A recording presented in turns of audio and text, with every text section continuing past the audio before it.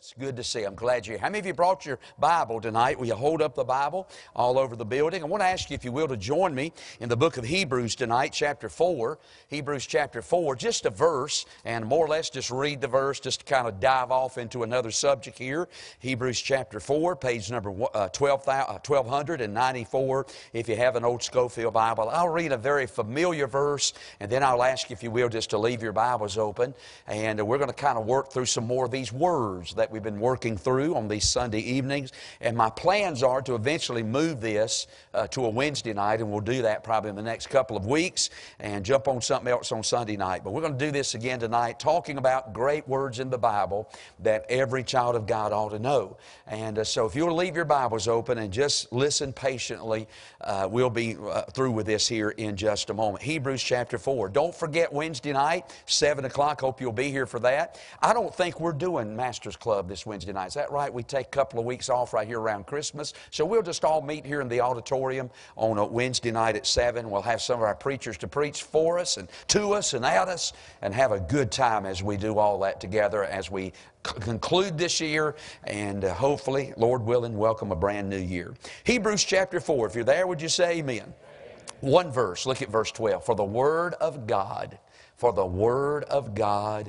is quick. Boy, that is good. The Word of God is quick, powerful, and sharper than any two-edged sword, piercing even to the dividing asunder of soul and spirit.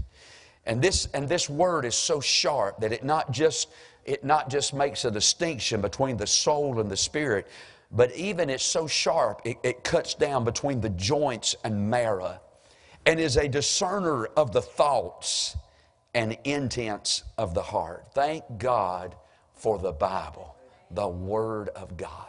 Let's pray. Father, bless your Word now tonight. We give honor to it. It is the Word of God, your inspired Word. Thank you for the Bible. I pray tonight that you would teach us something from God's Word and help us as we live out these last days. In Jesus' name, amen. You know, if you think back to probably 2 or 3 weeks ago, you may recall that I began a brand new series of sermons that I entitled Bible Words That Every Child of God Should Know.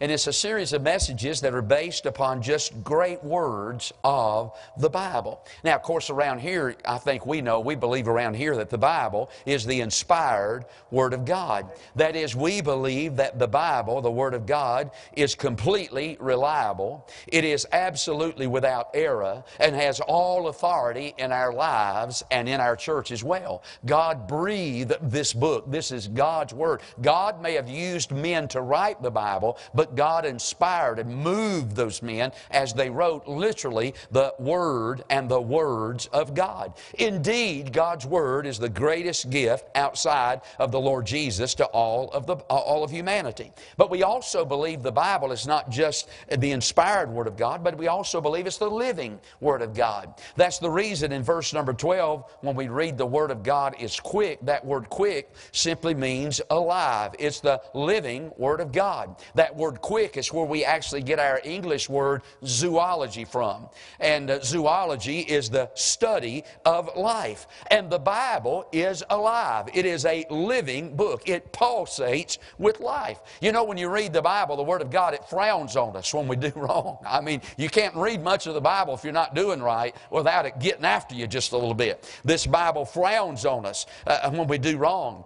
This Bible smiles on us when we do right. And as we read the Bible, it speaks to us as we listen. It's alive. It calms us when we're troubled. It heals us when we're hurt. It cheers us when we're down. It cleanses us when we're dirty. It is a living book. Can I say this? We believe that the books of the Bible are alive. In the 16th century, there was a monk by the name of Martin Luther. Oh, Martin Luther, not Martin Luther King, but Martin Luther was a very religious man. But down on the inside, there was an emptiness, a void that he just couldn't fill. He tried filling with all the rituals and the ceremonies of the church, trying to find something to bring satisfaction to his soul. But somebody gave him a copy of the Word of God in the book of Romans, and he began to read the book of Romans, and old Martin Luther got gloriously saved. You know why? The books of the Bible are alive. We believe the chapters of the Bible are alive. The old ruler Augustine, a very wicked and ungodly man, but he had a godly mother by the name of Monica who prayed earnestly for her boy to be saved. Well, one day old wicked Augustine picked up a Bible and began to read from the 13th chapter of the book of Romans, and he read this verse where it says, "But put ye on the Lord Jesus, and make not provision for the flesh to fulfill the lust thereof." And when he read that verse, the Word of God cut him so much that he fell on his knees, and he was gloriously saved by the grace of God. We believe the books of the Bible are alive. We believe the chapters of the Bible are alive. We also believe the verses of the Bible are alive. You remember a man, we mention him sometimes around here. His name is Charles Haddon Spurgeon. At the age of 13, he walked to church, and he went to church in a primitive Methodist church on a snowy Sunday morning in England. It had snowed so much that Sunday morning that the preacher of the church was unable to attend, so a layman got up with just a small handful of people there that day, and he read only one verse. Isaiah 45:22, "Look unto me and be ye saved, all the ends of the earth, for I am God, and beside me there is none other." That little backward layman looked at that little boy sitting in that church pew that morning, and he said, "Young man, look to Jesus." And old Charles Spurgeon did, and he was saved by the grace of God. We believe the verses of the Bible are alive. But then we believe the words of the Bible are alive. Old Charles Colson of Watergate fame was witnessed to by a co-worker that he worked around there in Washington, and his co-worker said these words to Charles Colson,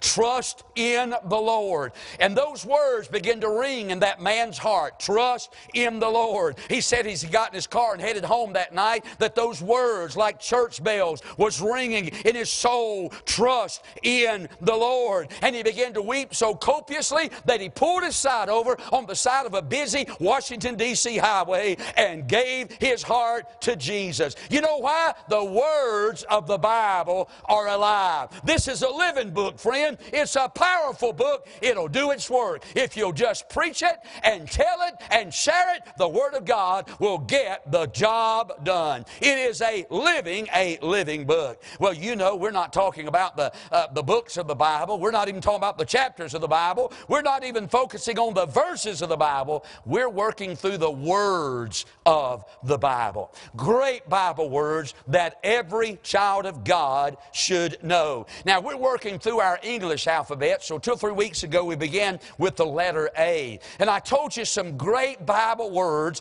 that all of us ought to be familiar with that begin with the letter A, are words like this: altar. Altar. Hey, thank y'all for coming to the altar tonight. Aren't you glad we got some steps now? It's easier to push up on, and you can't use the excuse, well, if I get down, I can't get up no more. Because we got steps now you can kind of press down on. Hey, don't be afraid of using the altar. The altar is a place where God meets with man, and the altar is the place where man meets with God. Altar, atonement, accepted, angels, ark, appearing, abiding, accepted, armor, and amen. All great words that begin with the letter A. Then last time we moved to the letter B, and we looked at some great Bible words that begin with the letter B. What about this one? Blood. Thank God for the blood. What about this one? Born again. Hey, what about baptism? What about the body? Hey, what about brethren? Thank God for the great B words in our Bible. But now tonight we move to the letter C.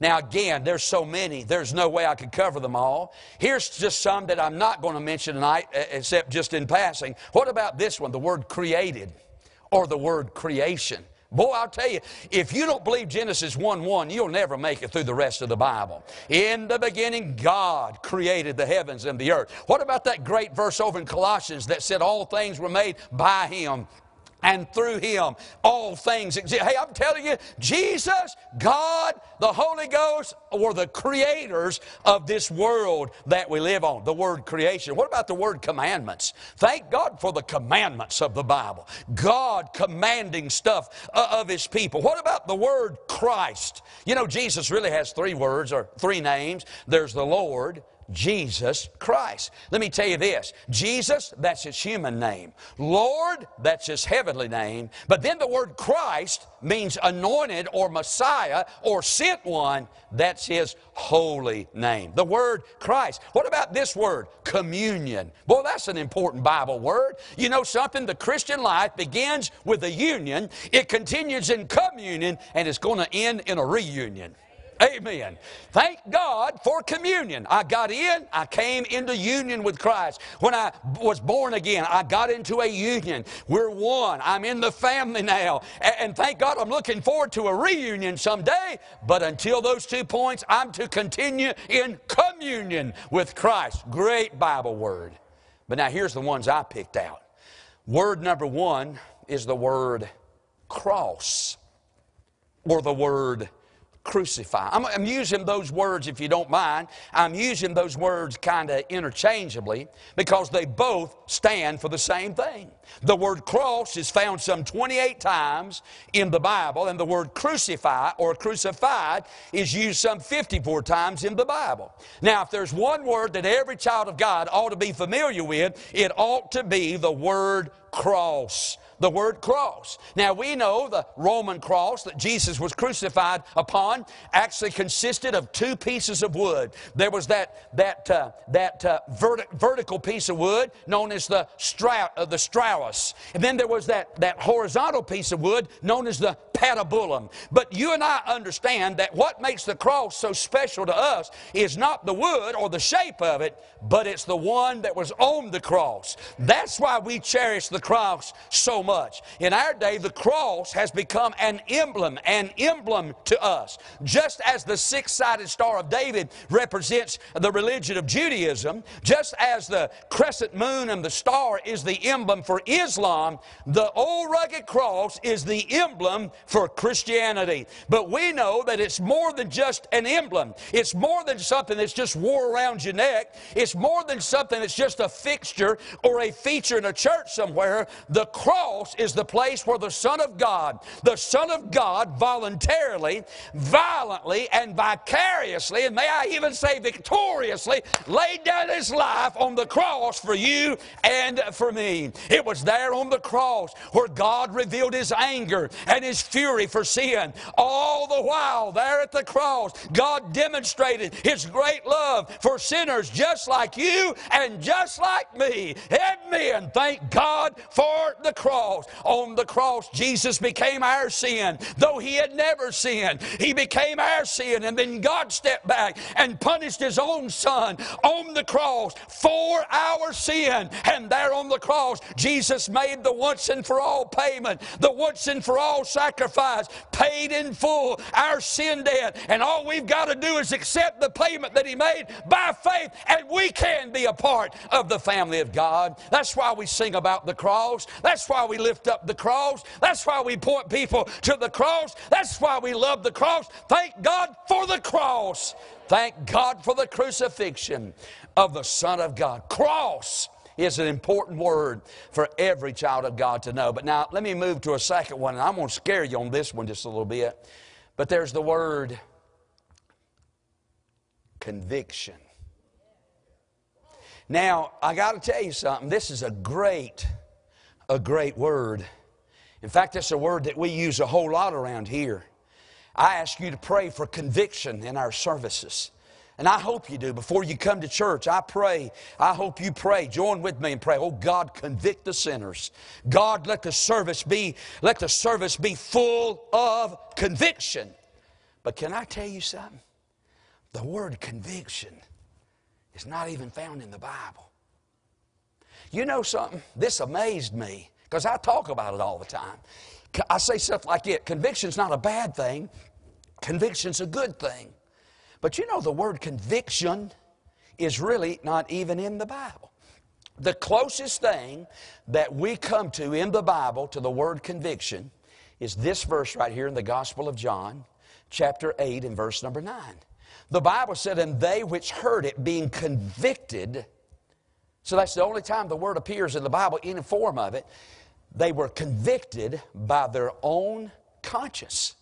Now, how in the world can I say then that's a great Bible word when the word doesn't even appear in the Bible? Well, let me tell you this. Maybe we don't have the word conviction in the Bible, but let me tell you what we do have in the Bible. We have the word reprove or the word reproved in the Bible.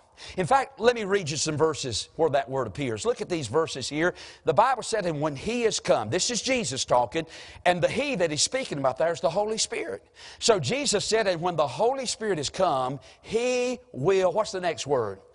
That's the same word for our word convict. He will reprove, He will convict the world of sin and of righteousness and of judgment. It goes on to say this, of sin because they believe not on me, of righteousness because I go to my Father and you see me no more, and of judgment because the prince of this world is, there's the word reproved.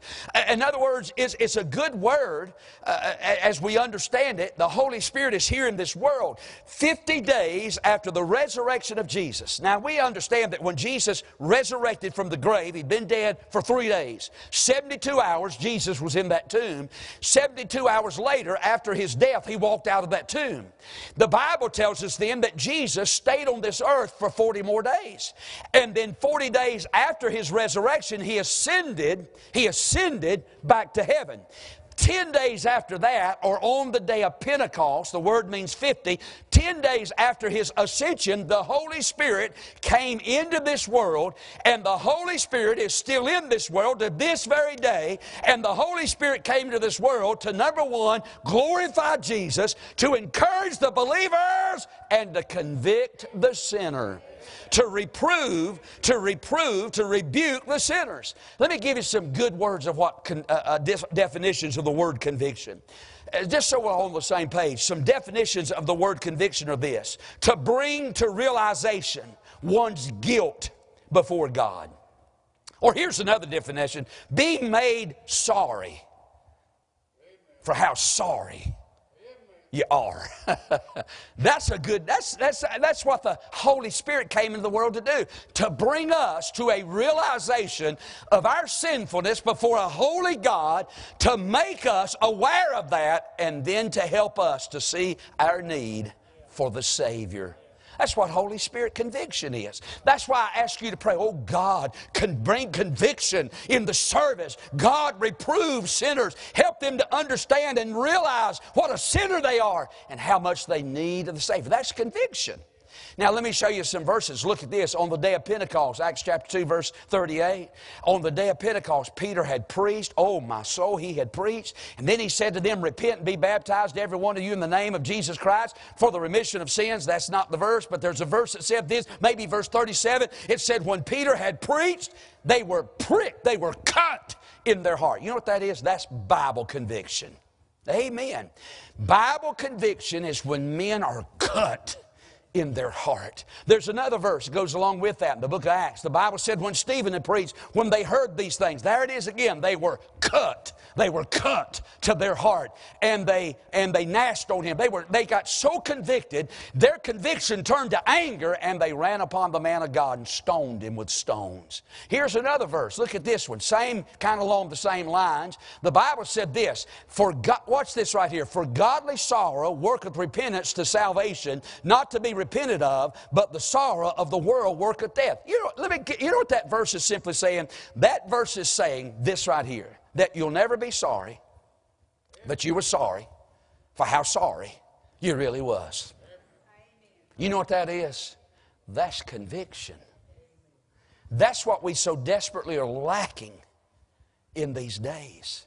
I mean, it seems like anymore that there's not enough conviction to get people under conviction that brings them to their senses, to the realization of how sinful that they are and their need for a Savior. Listen, our services need to be services of conviction. Holy Spirit conviction. You can't get saved unless you're confronted and convicted over the fact that you're a sinner. You're not going to go looking to a doctor till you understand how sick you are. You're not going to go looking for a Savior till you understand how sinful you are. And only the Holy Spirit can make us aware of our sinfulness before God. It bothers me when lost people come to our services and enjoy them. That bothers me. When people come up to me and they're lost and the preacher just want to tell me, man, I enjoyed the service today. I want to look at them and say, I'm so sorry. Our services are not designed for your enjoyment. You know, the only people that really should enjoy the services of the house of God are God's people. I mean, when sinners come in, and I know we're living in a world today where churches are seeking to be, what do they call it, seeker-friendly.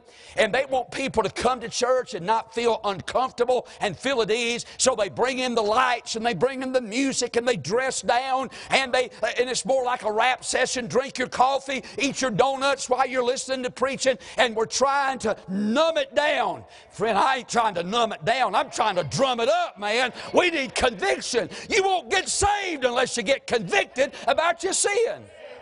I don't want them to come over here and enjoy it. Hey, can I tell you something? If you took me to a beer joint tonight and dropped me off, and I had to go in there and sit down, I don't think I'd enjoy it. I tell you what, I don't think after I sat there a couple hours, I'd go up to the bartender and say, I just want to tell you how much I enjoyed sitting in here tonight. It was such a blessing to see all this throwing up and vomiting and cussing and cutting and fighting and all that music. I'm telling you, this man running around with this man's wife and this and dancing with that one. I just want to tell you, I have really enjoyed this tonight. I wouldn't enjoy that. You know why? That ain't my crowd. That ain't my atmosphere. That ain't my environment. I got saved out of that, away from all that stuff. And I'm just here to say tonight, when lost people come over here, they ought to feel convicted by the power of God. They ought to be cut in their heart. I mean, it's like when they leave, they ought to feel like somebody just stabbed them in their heart.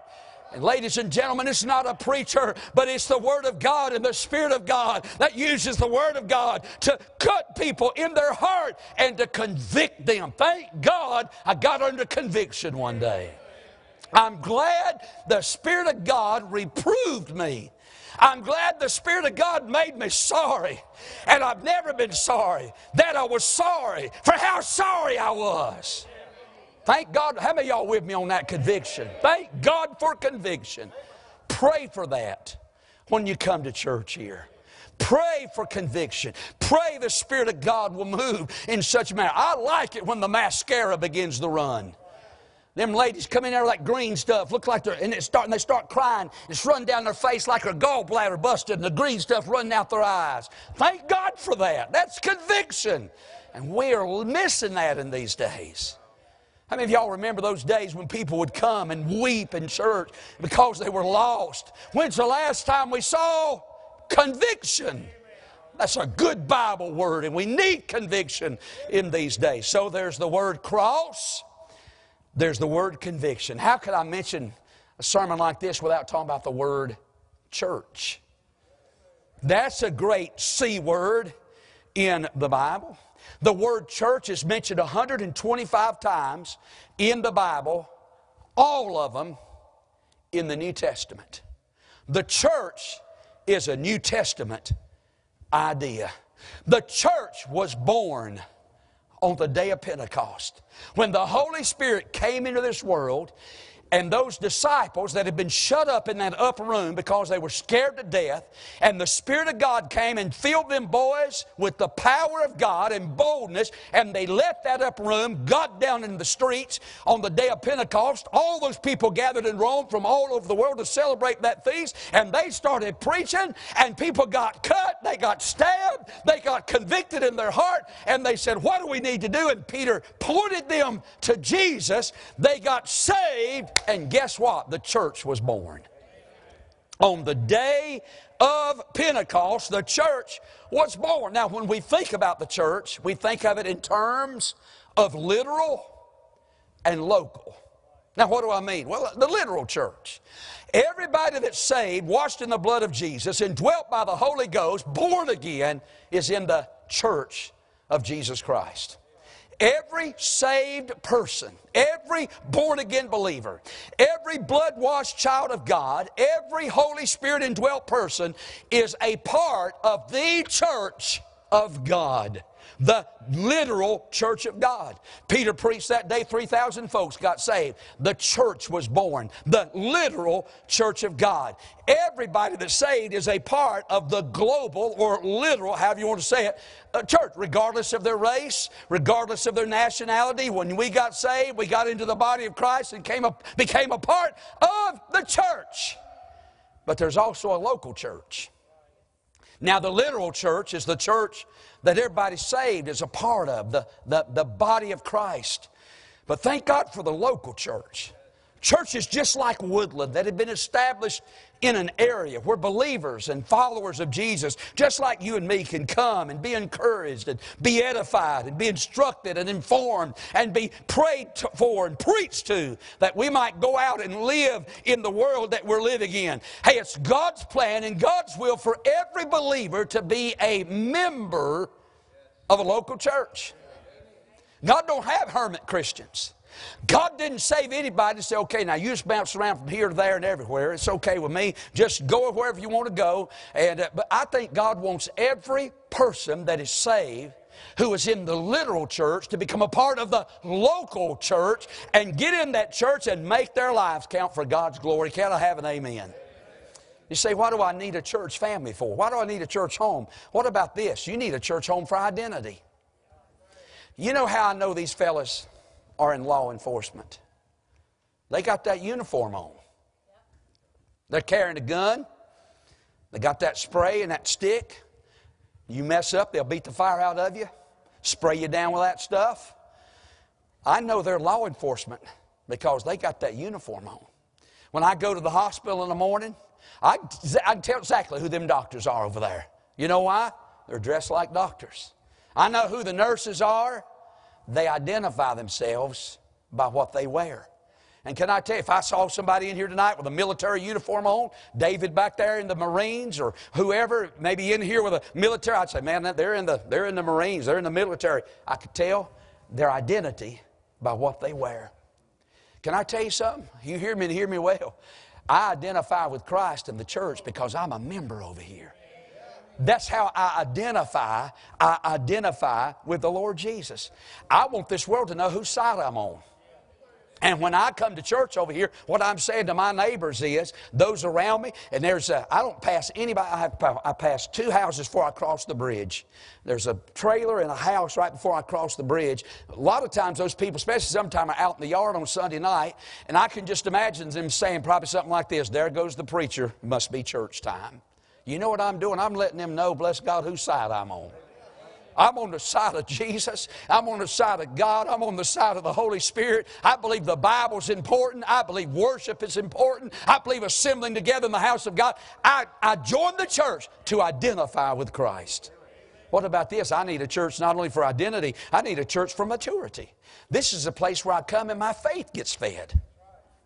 God wants my inward man, my spiritual man on the inside to be fortified. God wants my faith to be fortified, not fickle, not flimsy. God wants my faith to be fortified. Where can I go and get some faith food, some soul food for my soul that will help me when I go out here and get in a fight with the devil this week? Where am I going to go and get that soul food at? I'll tell you, we're at the house of God.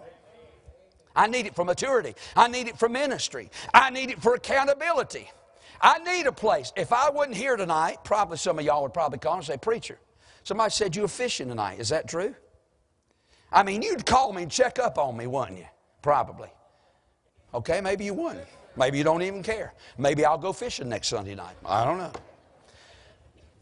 But I need a place where somebody's going to hold me accountable. You say, but you're the preacher. All the more important.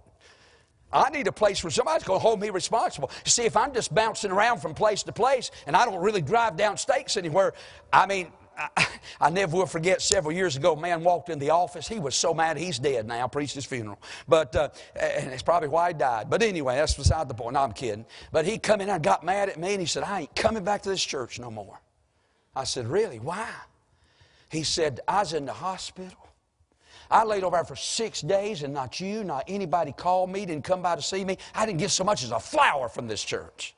And I was so kind about it, and I said, I'm so sorry I've let you down. But here's what I was thinking. You know something? You miss church so much, I can't tell when you're sick and you're just being lazy and sitting at home in the lazy boy.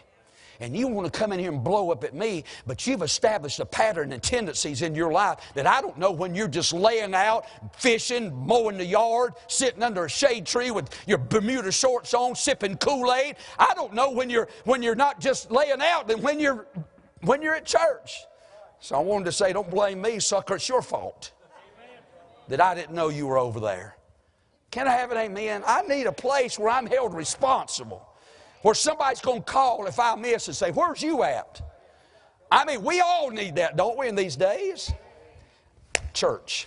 So we got cross, we got conviction, we got church. What about this one? Christian. Christian. The word only appears 3 times in the whole Bible. The disciples were called Christians first in Antioch. Christian, you know what that means? Christ, with the suffix I-A-N, simply means this: little Christ, or belonging to Christ.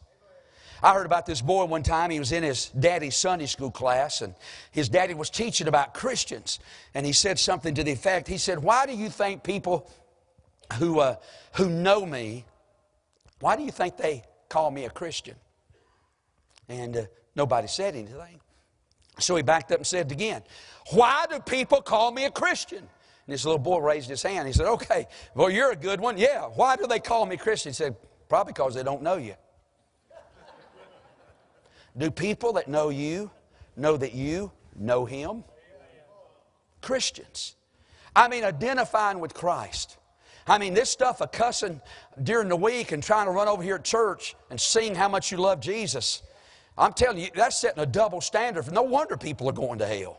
Let me tell you why so many people are going to hell, because there's so many people going to heaven. I mean, we act like one thing over here, we run out in the world, and we're something completely and totally opposite. I'm telling you, buddy, it's time we ought to walk different, talk different, live different. If we name the name of Christ, if we're a Christian, we ought to act like we are. The name Christian. And then I'm done. Watch this. The last C. The C of confession. Now, confess carries with it both a public and a private aspect. Publicly, we confess Christ when we get saved. Jesus said in Matthew chapter 10, verse 32 about, hey, confessing Him before men. And if we confess Him before men, He confesses us before the Father and the holy angels in heaven. Don't deny Him. Don't say you don't know Him. We confess Him publicly. When you get saved, what do? Walk down an aisle. You get in the baptistry, what are you doing? You're confessing Christ publicly. That's the way it's supposed to happen. A public confession of your faith in Christ. But then there's a private confession. What does that mean? Well, when we sin, we confess privately to God. Now, of course, if that sin gets out, if we sin and that sin becomes public knowledge, then we have to come publicly and confess that. We won't see that in church much anymore. But when somebody messes up and that's public knowledge about that sin, then they have to come before the church and confess to the church. Maybe not go into the dirty details of what's happened, but seek the church's forgiveness, because that circle's kind of swollen up just a little bit. We had somebody not so awful long ago that got messed up in sin. And so they called me. I went to their house and I sat down and I said, well, you're going to have to come before the church and apologize. And I'd be honest with you, I was glad to get out of there alive. They were mad at me. But I mean, that stuff was plastered everywhere. It was in the papers, it was on TV. I thought, man, don't be mad at me, you did it. You're mad at me because I'm telling you, come before the church and make it right. But I'll tell you what, bless God, if we drag a few more up here and get them to confess and make it right, it might hinder a little bit from going in that direction, sitting in the pew. What is that good verse? Let me quote it and I'm done. Them that sin rebuke before all, that others may fear. Can I have an amen? Confession.